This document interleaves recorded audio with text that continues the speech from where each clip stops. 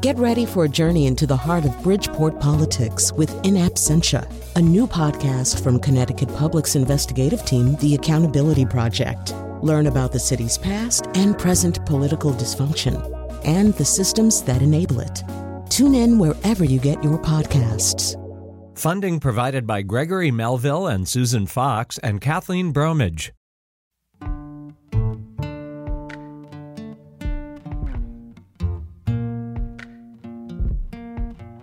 This is Where We Live from Connecticut Public Radio. I'm Frankie Graziano.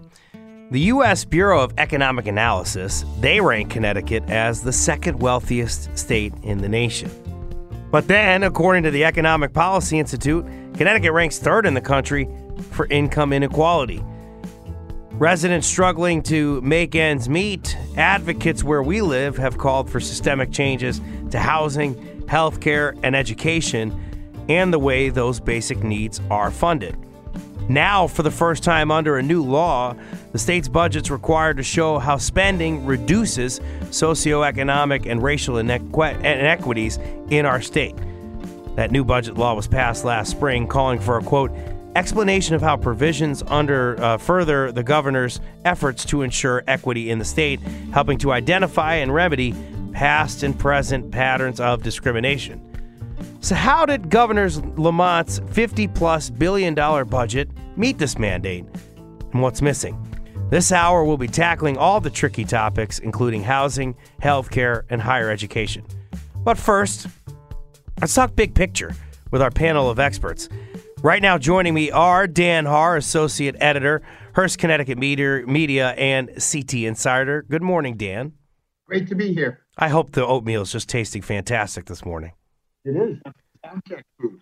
And now we also got my great friend. You're going to find her on Twitter at L.A. Hagan, Lisa Hagan, the federal policy reporter for the Connecticut Mirror and Connecticut Public. Hey, great to be back.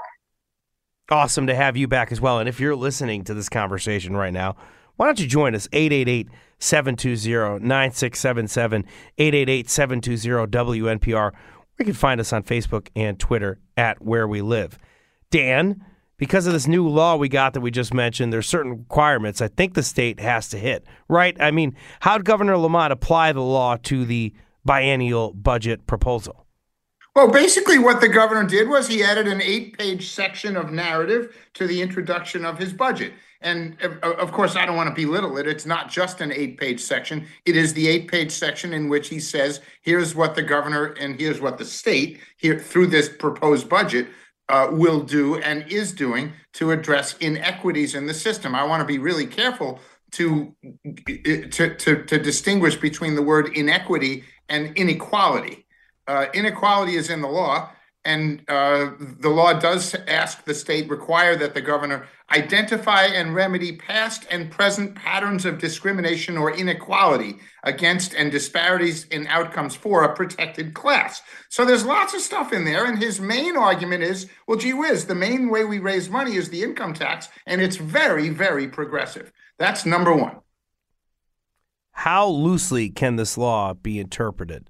So, like, when he's showing his work like he has in 8 pages, is there a certain way he could do it? Is it you get the idea of how I'm talking about how he can loosely interpret it?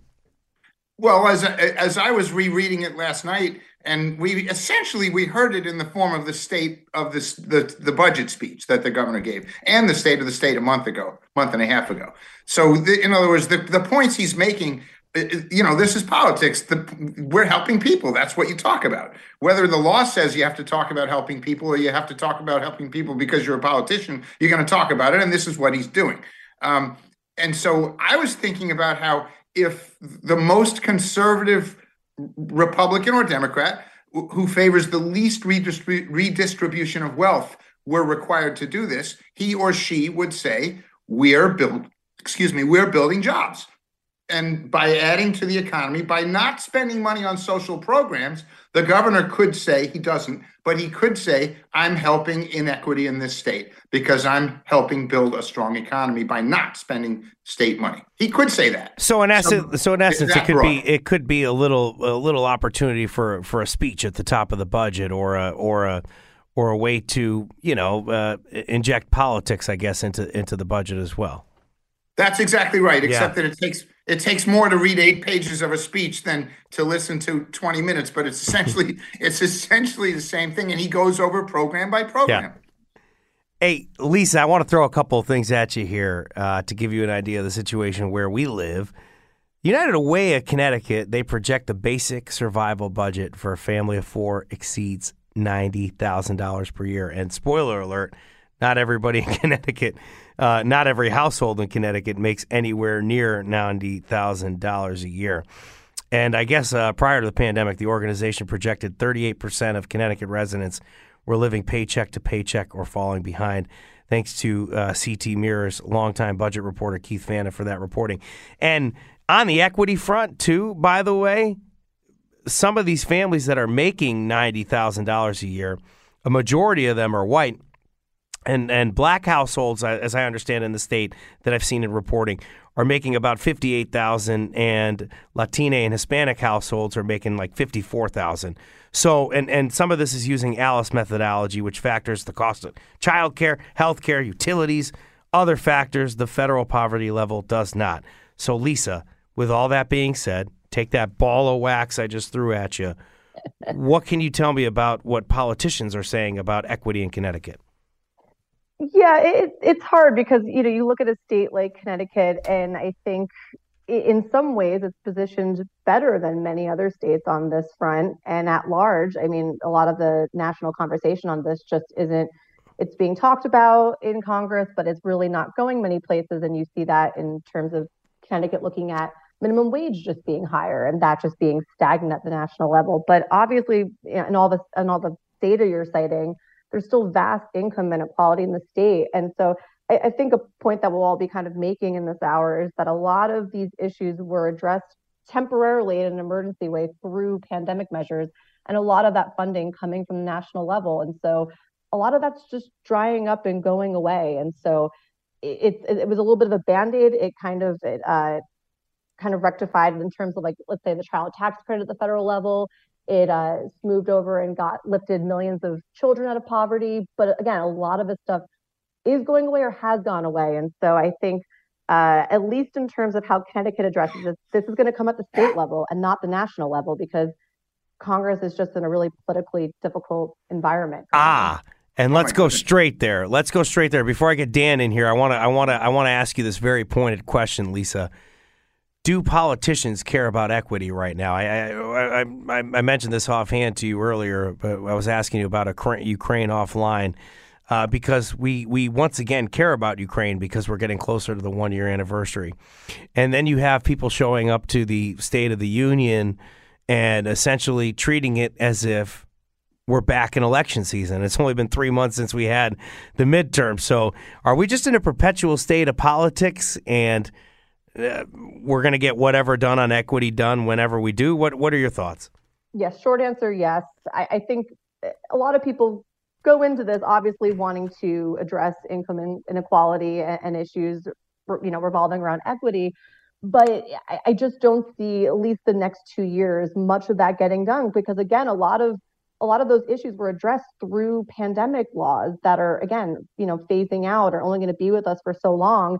And then you saw, Democrats in Congress passing the Inflation Reduction Act, which was a catch-all for a lot of these things, whether it was trying to solve some equity issues, whether it's healthcare or taxes, and that'll be, drawn out through the next several years and potentially over at least into sort of this decade. But I just don't see a lot of that coming through. And so again, it's interesting watching everything happening at the state level in Connecticut, because I think that's where we're going to see potentially more movement.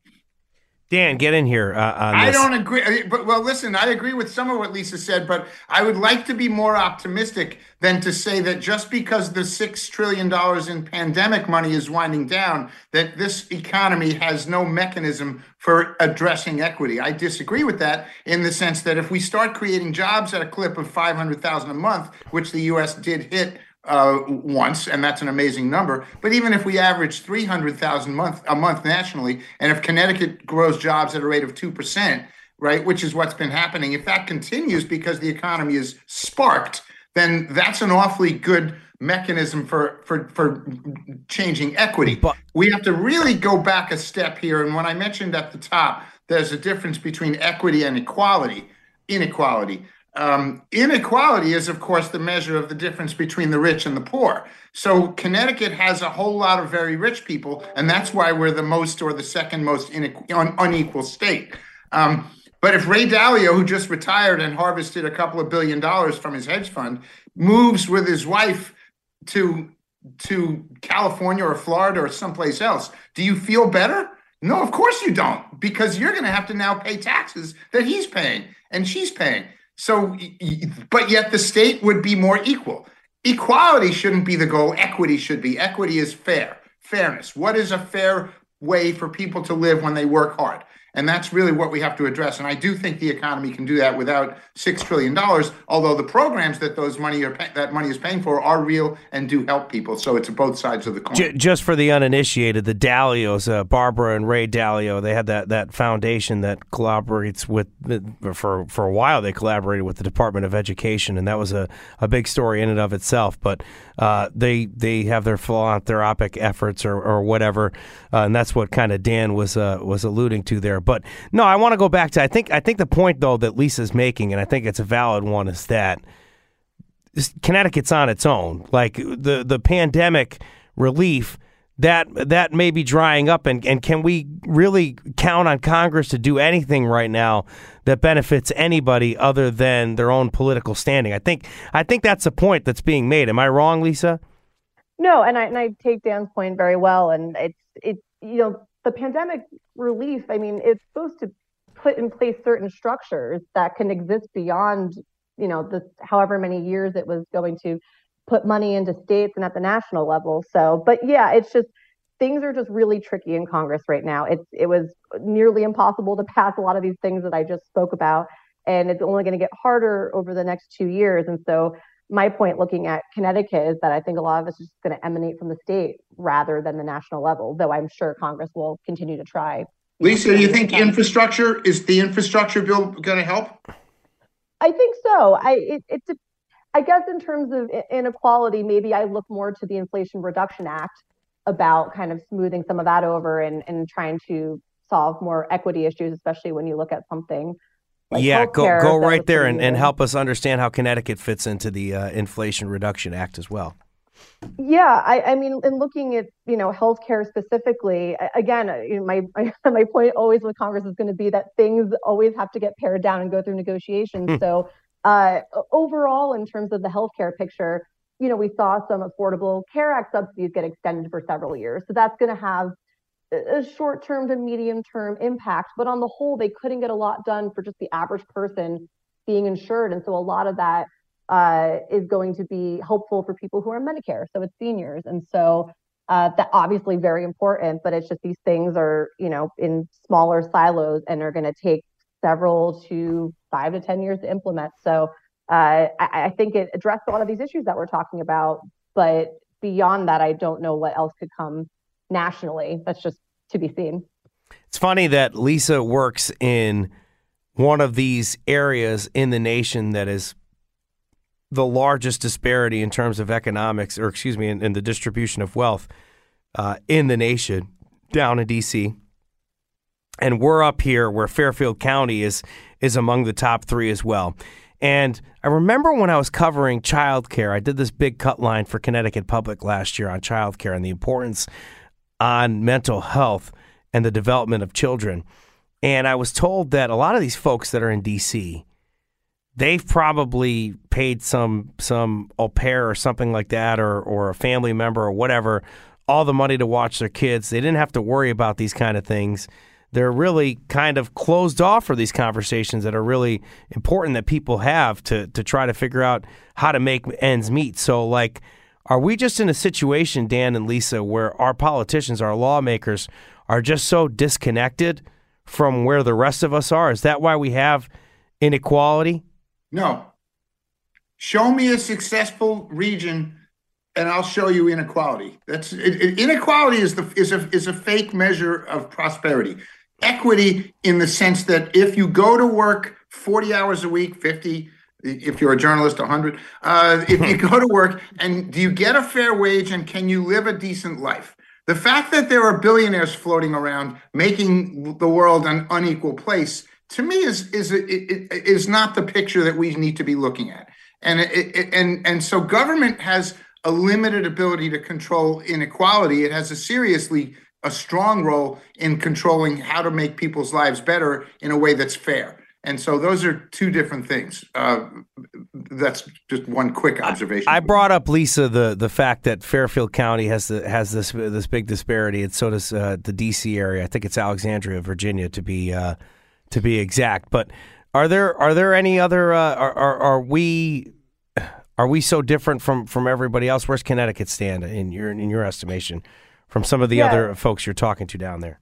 Yeah, it's interesting you bring that up. No, D.C. has very similar issues where DC is just weird in the sense that we are federal government and then also operate as a normal city, which people tend to forget about, and it's extreme income inequality there. And, you bring up Fairfield County, and I think about Jim Himes, and I have talked about this a bit, where his district is it is the richest and some of the poorest. And it's just, I think Connecticut fits right in with a lot of places, DC included, and around the country that are dealing with this. And I don't, I think we all, and myself maybe included, look at things or think that politicians are looking at things pretty cynically. And I just take to Dan's point that, there's some things that, government, and again, as I make the point again, that the state will have to kind of contend with over Congress. Yeah, we're gonna go right to Dan back on this one. Okay, so we have baby bonds, right? Well, this is a great example, I think, and you could tell me if I'm wrong. But you have baby bonds, which is, we had Eric Russell on a program last week on Disrupted. Kalila Brown Dean hosts it, and he's saying, "Hey, we're looking forward to the launch of baby bonds." And then you have Jeff Beckham speaking essentially on behalf of the governor. Jeff Beckham runs OPM. He says it's off the table essentially. So why would baby bonds be off the table? Why wouldn't that be something that we would support? Something that can give people of color or people that are born into poverty a chance to invest or whatever in the future? Why would that be off the table? First of all, baby bonds are not off the table. Baby bonds are not in the strategic planning of this governor. This governor is a significantly powerful governor, but he's not all powerful. And there are maybe 50 to 60 legislators who strongly prefer baby bonds, and they tend to vote similarly to each other often, meaning they have significant power. One of them is Senator Marilyn Moore from Bridgeport. I called her after Jeff Beckham addressed us and talked about baby bonds, and I said, "Are you sitting down? I'm going to play a tape for you." And I played a recording of what he said, and that's when she hit the roof and said, "Oh no, that's not over. This fight goes on." Baby bonds are important precisely because of what the three of us have been talking about. There is a difference in inequality and equity between asset-based, that is what you own, and income-based measures. Income is how much money you make. Assets is really what makes the rich rich. It's not income, right? Baby bonds is the one and only government program that addresses the differential in assets by having somebody at birth get a sum of money that grows when that person becomes a young adult. That's why it's so important to so many people. This governor doesn't like it, to answer your question, because he'd rather spend the money now on things to make people's lives better now. That's not wrong or right.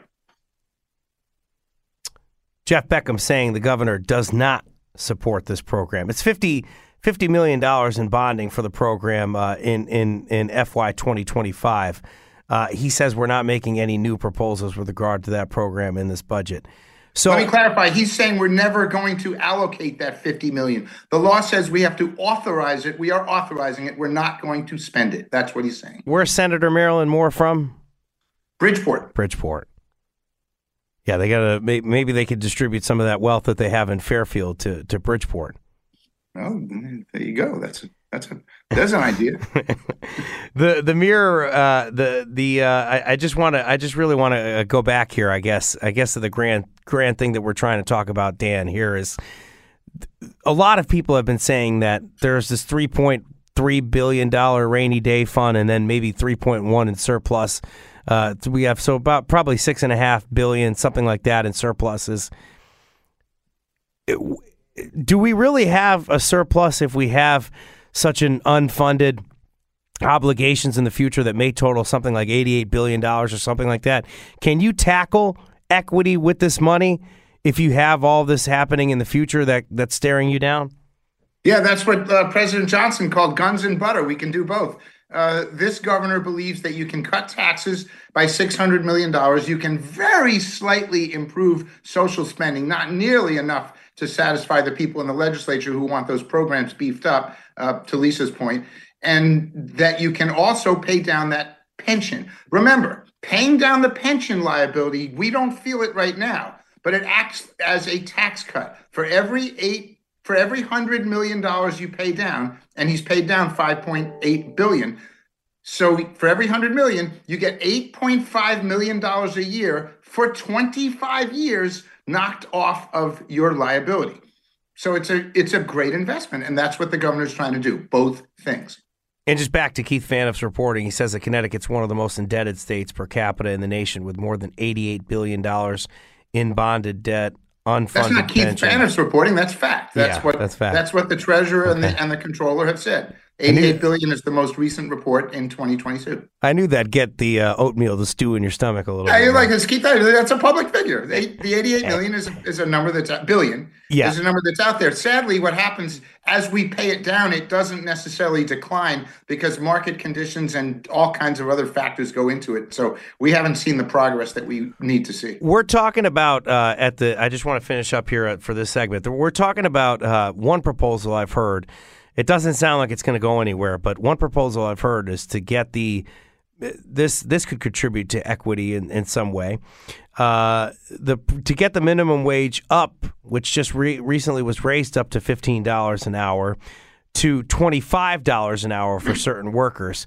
So I'm not sure where that's going to go. It doesn't sound like anybody that I talked to on both in really all the caucuses are, I guess, interested in getting this through. So Lisa, though, it sounds like in our talks with you before the show that Connecticut's actually doing a decent job on minimum wage compared to the rest of the nation.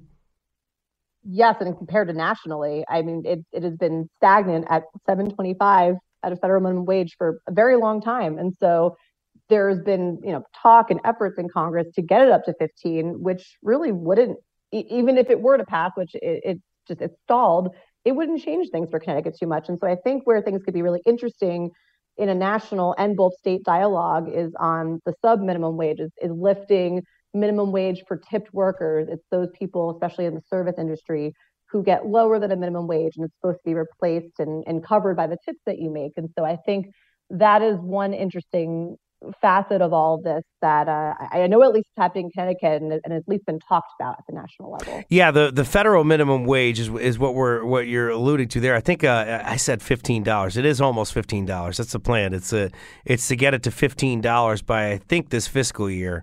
So right now it's like 14 or 14.25 or something like that. The federal minimum wage, is there any chance that goes up soon, Lisa? Have you heard any talks about that? Most likely not. It is something that was brought up in the last Congress, and that's when Democrats had all of Congress and in addition to the White House. And so that didn't really go anywhere. That was one of the issues that were important to Democrats and especially progressives. And I just don't see it going anywhere currently. But again, this is something where maybe Connecticut leads a little bit more compared to the nation or some other states. Dan and Lisa, I'm going to have you guys stay with us. We're going to dig into the education conversation, maybe the higher ed conversation on equity after a quick break. Jonathan Wharton, political science professor at Southern Connecticut State University, is going to join us, and you can join us in the conversation, 888-720-9677.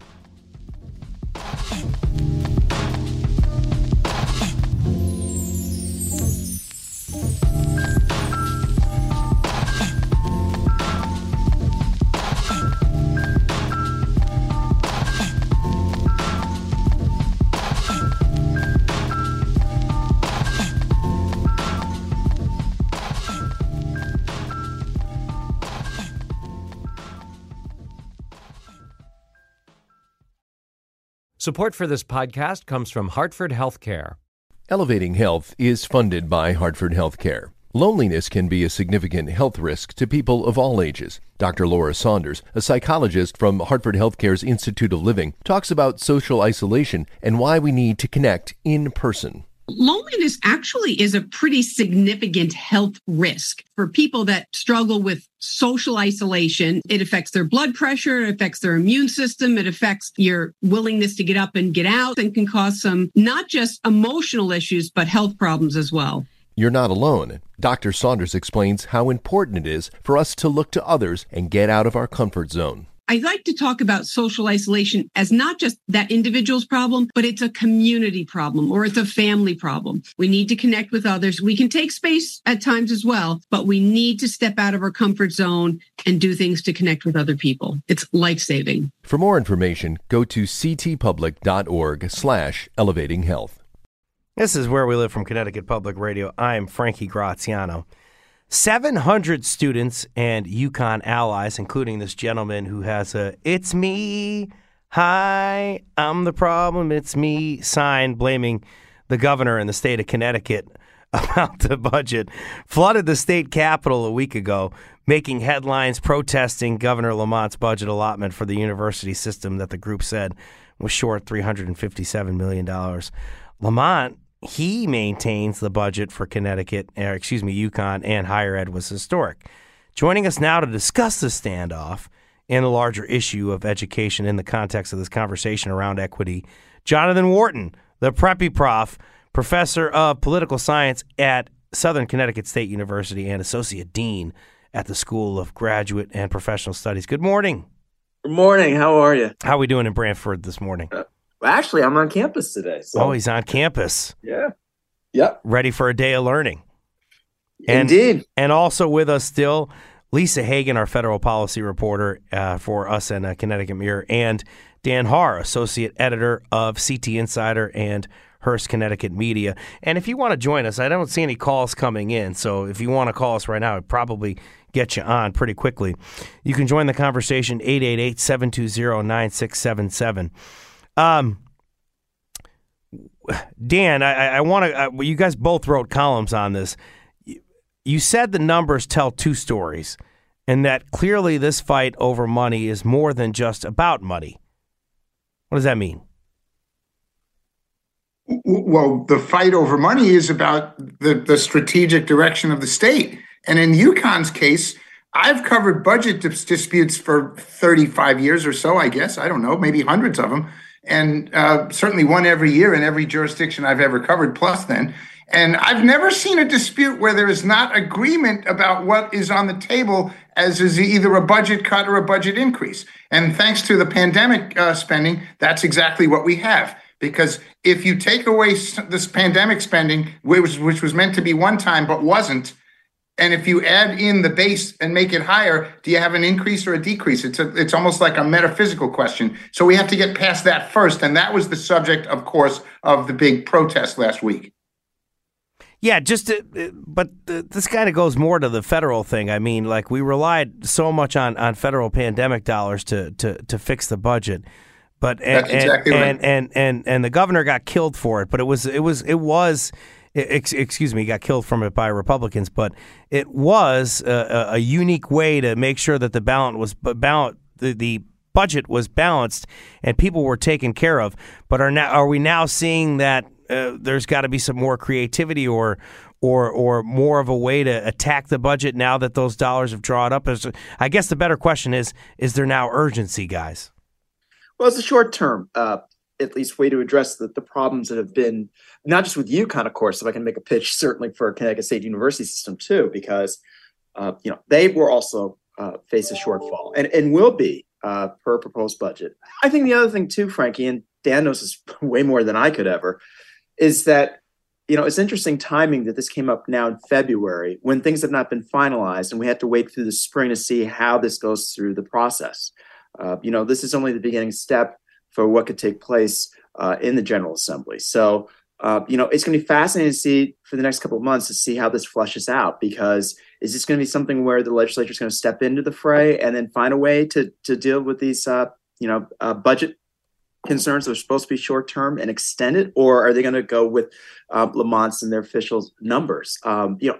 I don't know, right? How can anybody have a crystal ball in seeing and sorting out how this will be, for the spring? We're going to talk more about the columns in a second. I just want to go back to, and Dan reported this. I want to go back into the actual numbers here. It sounds like they've actually stepped up how much money is going to be allotted to UConn, more than they had in 2022 and 23, which is $776 million in state funding in the upcoming two fiscals.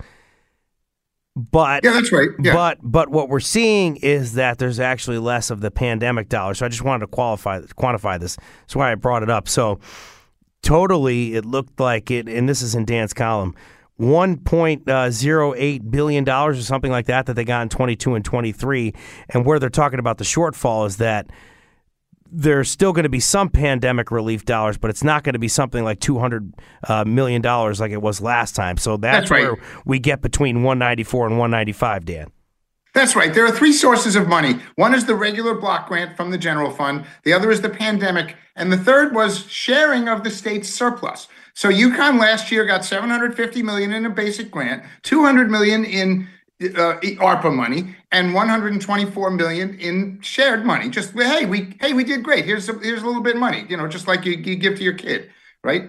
Feeling rich today, take $10 and go to the movies, right? So this year it's down by $195 million total, but the block grant is up. So what do you call that? Well, it gets really complicated when the governor's office accuses UConn of spending the money on permanent operations when they should have spent it on one-time stuff. And UConn responds by saying, but that's what you told us to do.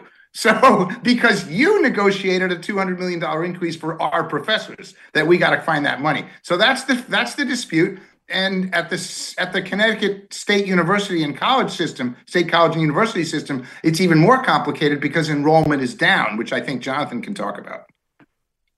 Yeah, no, it's been a concern for years, as Dan knows, that the numbers just aren't fleshing out, and I certainly stress that in my column too. That we have to find a pathway to go beyond the traditional age students. Right? It's no secret. We're just not seeing the numbers, and we won't for a while. I think the prediction is almost a decade from now where we'll see finally an increase in terms of traditional age students. We have to really consider the older students, and certainly even the military students and other students, especially online options too. That's all on the table. Hey, just really quickly, what I wanted to say was that in your column, Jonathan, you say that UConn's different from the rest of the universities in the system, or at least from the rest of the from most of the colleges and universities in the system. There's 17 community colleges, something like that. 12, actually, yes. 12, and sorry. The regional state universities would be, yeah. Mm-hmm. But UConn is so different because, and Mike Anthony got to this, and you linked to it in your column, there's something like a 350% increase in applications to UConn from 1996. That happens to be a year after Gino's team first won with Jen Rosati and Rebecca Lobo, the national championship, and, of course, Ray Allen being on campus for the UConn men, to now. So that's about a 350% increase in applications. They got sports, and that's why they could say something like, hey, maybe we won't play in downtown Hartford anymore. Is that what makes UConn different, or what are your thoughts here? Well, that, and of course, as you know, Frankie, I also emphasize the political dimensions to their, board of trustees there, because they clearly have some politics involved there. And that's not unusual for, quote unquote, flagship state universities. I mean, you see something similarly play out at my alma mater at Rutgers University, where the governor and his staff and administrators get in the weeds of things. Well, no, it's no different in UConn. I mean, I certainly emphasize how the Ritter family has been well known as former and current speaker of our House of Representatives in terms of how they often play a hand in it. And then anybody that the governor puts in there is almost expected. So I think it's interesting that kind of played out beyond, as you're, admitting the recognition of the university and getting the name out there, also how they've gone through so many presidents in the last few years. I couldn't even keep track. I don't know if any alum could keep track at UConn, or even administrator or faculty member, because they went through a flurry of presidents in the last few years with some of the politics that took place with their board. And we had too much fun here, so I have to wrap up soon because I love talking about this whole thing because I thought it was fascinating that UConn came out in the position that it did. Essentially, yes. to spoil Jonathan's column a little bit, I want to make sure people read it, but I think the tenor here is that this could come down to politics, and essentially the lawmakers may hope that UConn, I guess, is forgiven and forgets about it soon. But just really quickly, because I want to bring Lisa in here before I wrap up, I want to just ask Lisa this last question here. When we think about education and higher ed, Lisa, it sounds like higher ed is getting less funding as we go here. Is that correct? Where are we on student loan debt and the conversation, I guess, to get people more money so that they can move on and get into work sooner after college?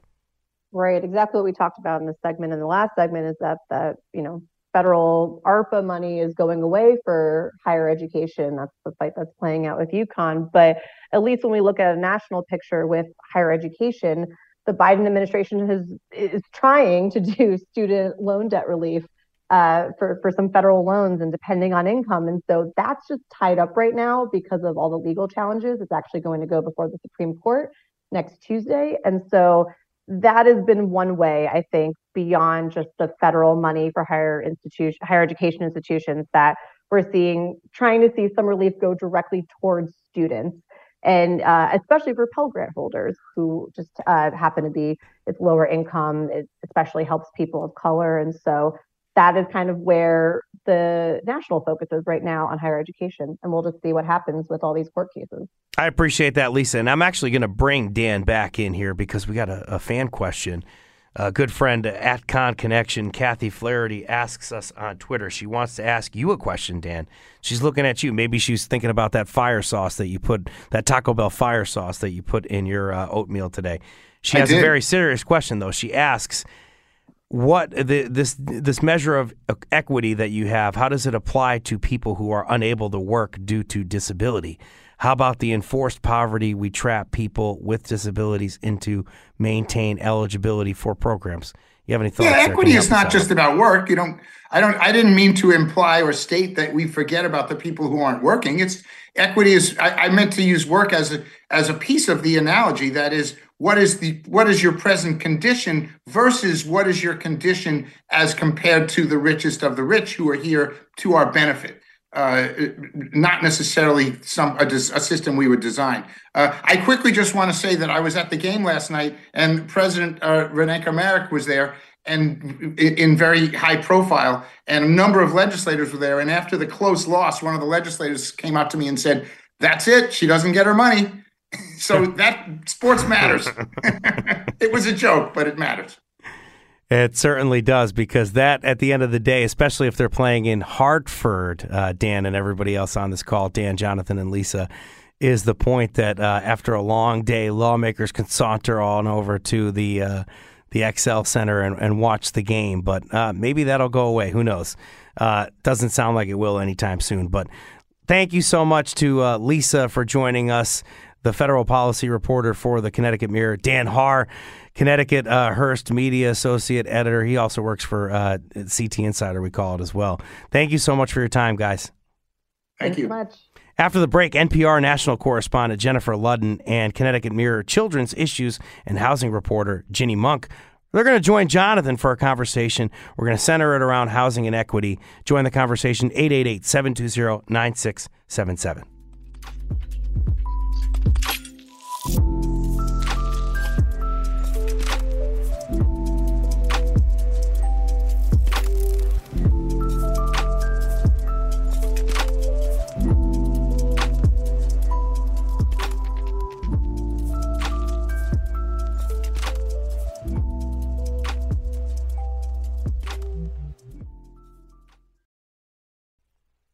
This is Where We Live from Connecticut Public. I'm Frankie Graziano. This hour, we're exploring how Governor Lamont's state budget proposal meets a new law, calling for an explanation of how spending would reduce socioeconomic and racial inequality where we live, And if you were listening to that earlier segment we had Dan Haar from CT Insider, who tells us that the way it manifested in this budget was it was an 8-page document explaining how inequity was addressed at the top of the budget. One of the biggest issues defining and driving those inequalities is housing, and some $600 million earmarked for this in Governor Lamont's proposal. Here to discuss this on the state level is Ginny Monk, Connecticut Mirror's children's issues and housing reporter. Good morning, Ginny. Good morning. Thank you so much for coming on. And Jennifer Ludden, NPR national correspondent covering economic inequality with a focus on housing disparities and food insecurity. And per her NPR bio, I really appreciate this, that you seek to explain the growing gap between socioeconomic groups and government policies to try and change it. Thank you so much for the work that you do, Jennifer. Thank you, and good morning. Good morning. And, of course, we're still joined by Jonathan Wharton. I still hope you're with us, Jonathan. I am still here. The conversation on campus didn't take you away. I appreciate that. And you can join the conversation if you're listening to us. 888-720-9677. 888-720-9677. Ginny, $600 million for affordable housing. Can you help break this down? Sure. So there's a few different funds it's going to. There's $100 million, and this is all spent over 2 years. So $100 million would be $50 million each year for the state's Time to Own program, which is a down payment assistance program for low and moderate income households. There's $200 million to expand workforce development housing, $100 million for the Housing Trust Fund, and notably, this portion includes multi-unit housing in downtowns close to transportation hubs, which has been a zoning reform push this session, and another $200 million for flexible housing needs. It's good to hear about the Housing Trust Fund there, but the big concern that everybody has with this, with affordable housing, I guess anywhere you look, is going to be with zoning. And the budget address that Lamont delivered, the Governor Lamont delivered, he talked about encouraging local municipalities to do more on zoning and the regulations that they have. So I guess this is where I kind of want to pivot to Jennifer before we talk about this new budget law. Do you see a lot of this kind of lip service nationally, or like are state lawmakers, state officials kind of tied back to their hands to what municipalities and counties can really do on zoning? So there's more than lip service. There's a lot happening, and it is very contentious. Just to step back for a minute, I mean, zoning laws in this country, they have a whole history of inequality, right? They go back to redlining generations ago. In many, if not most, American cities, a good 3/4 of the residential land is specifically zoned for single families only. That happened after housing discrimination based on race was outlawed. So the city said, well, okay, you can only have a single family home. And de facto, that kept out a lot of homeowners of color and lower income homeowners. And we do see a lot of debates happening now that we have this incredible housing crunch, and everyone is feeling the impact of a lack of housing, and the rates have just, shot up. Prices have shot up so high, both for rentals and home owning. We've had 3 states in the past few years, California, Oregon, and Maine, have actually ended single family only mandates statewide. And a number of cities have done it, and a lot of cities are debating it. And it's tough. People, living on a beautiful tree-lined suburban street don't want change to their neighborhood. And yet, if you look, there's incredible disconnect with as houses have kind of gotten bigger and bigger. I mean, I'm sure you're seeing it in Connecticut, kind of the economics of construction demand that everything get bigger to kind of justify the home builder's expense. Our households have shrunk in this country. Today, almost 2/3 of them are only 1 or 2 people. You've got a lot of aging seniors and a lot of millennials. And so there's a real disconnect and a real struggle to say, okay, how can we open up this land with this zoning regulations to allow in some more multifamily units? And from reporting here locally, I've seen that it's 1 or 2 people living on average in Connecticut, a $100,000 home. I want to just bring in Jonathan and Ginny real quick on the housing on the zoning front. I want to be fair to the state and try to get this and try to talk about this more thoroughly. Ginny, do you think the governor's doing all he can here on zoning and trying to get towns like Westport and I guess Woodbridge to try to hold up their end of the bargain? What do you think? So it's an interesting question because the governor with this budget is essentially saying he supports encouraging through some financial incentives changes to zoning law. That's sort of what we saw with the Housing Trust Fund, particularly for increasing residential density in downtowns near transportation hubs. But there's also been a real push in the state to tell municipalities, we're not going to encourage you, we're going to tell you you have to change the zoning. So whether he's doing all he can, I think this is significant within the confines of encouraging through financial incentives, but he's not making municipalities do anything. We spoke with Erin Boggs. She's the executive director for the Open Communities Alliance about the budget's housing priorities. She said the budget addresses the housing crisis in terms of affordability and segregation, but said she has concerns about the scope of affordable housing in making long-term and systemic changes. We'll play that clip for you. In particular, though, I think it's important to look at the extent to which any of these proposals are designed to create housing that will be deed restricted as affordable for decades to come. And typically, and that's going to be a lot of this housing, and typically that is going to be more likely to be in denser configurations. And so if you're not allowed to have denser housing in most of the state, then we're going to end up with segregation. We're going to be reinforcing our lines of segregation. Considering the growing consensus around the need for affordable housing, if we want the kind of sustained economic development that Governor Lamont talks about, we can't be satisfied with the status quo when it comes to zoning. I think this gets into a larger battle that Jennifer's covered here. I just want to really get to the thorny issue of affordable housing. One recent headline: the U.S. needs more affordable housing. Where to put it is a bigger battle. Yes, and people don't want it next to them generally. I mean, that hasn't really changed. Although I will say that has been the case for many, many years. You actually also have this counter push. They call themselves the YIMBYs, the Yes in My Backyard. They really are pushing their local officials to bring in more housing. So there's quite a debate happening. Now, the question is that, as your speaker there alluded to, is it going to be affordable? So when we, the Turner Center at UC Berkeley looked at what's happening so far in places that have opened up their zoning, and there's for many, many different reasons, there's not, it's been really slow to take off so far for a lot of technical design and land use things that they may or may not have done. But one question is, most of this, it's market rate, right? So like in Portland, Oregon, you can build up to 4 units. You can build a little more. You can build up to 6 units if you make sure that 3 of them are deemed for affordable housing with subsidies.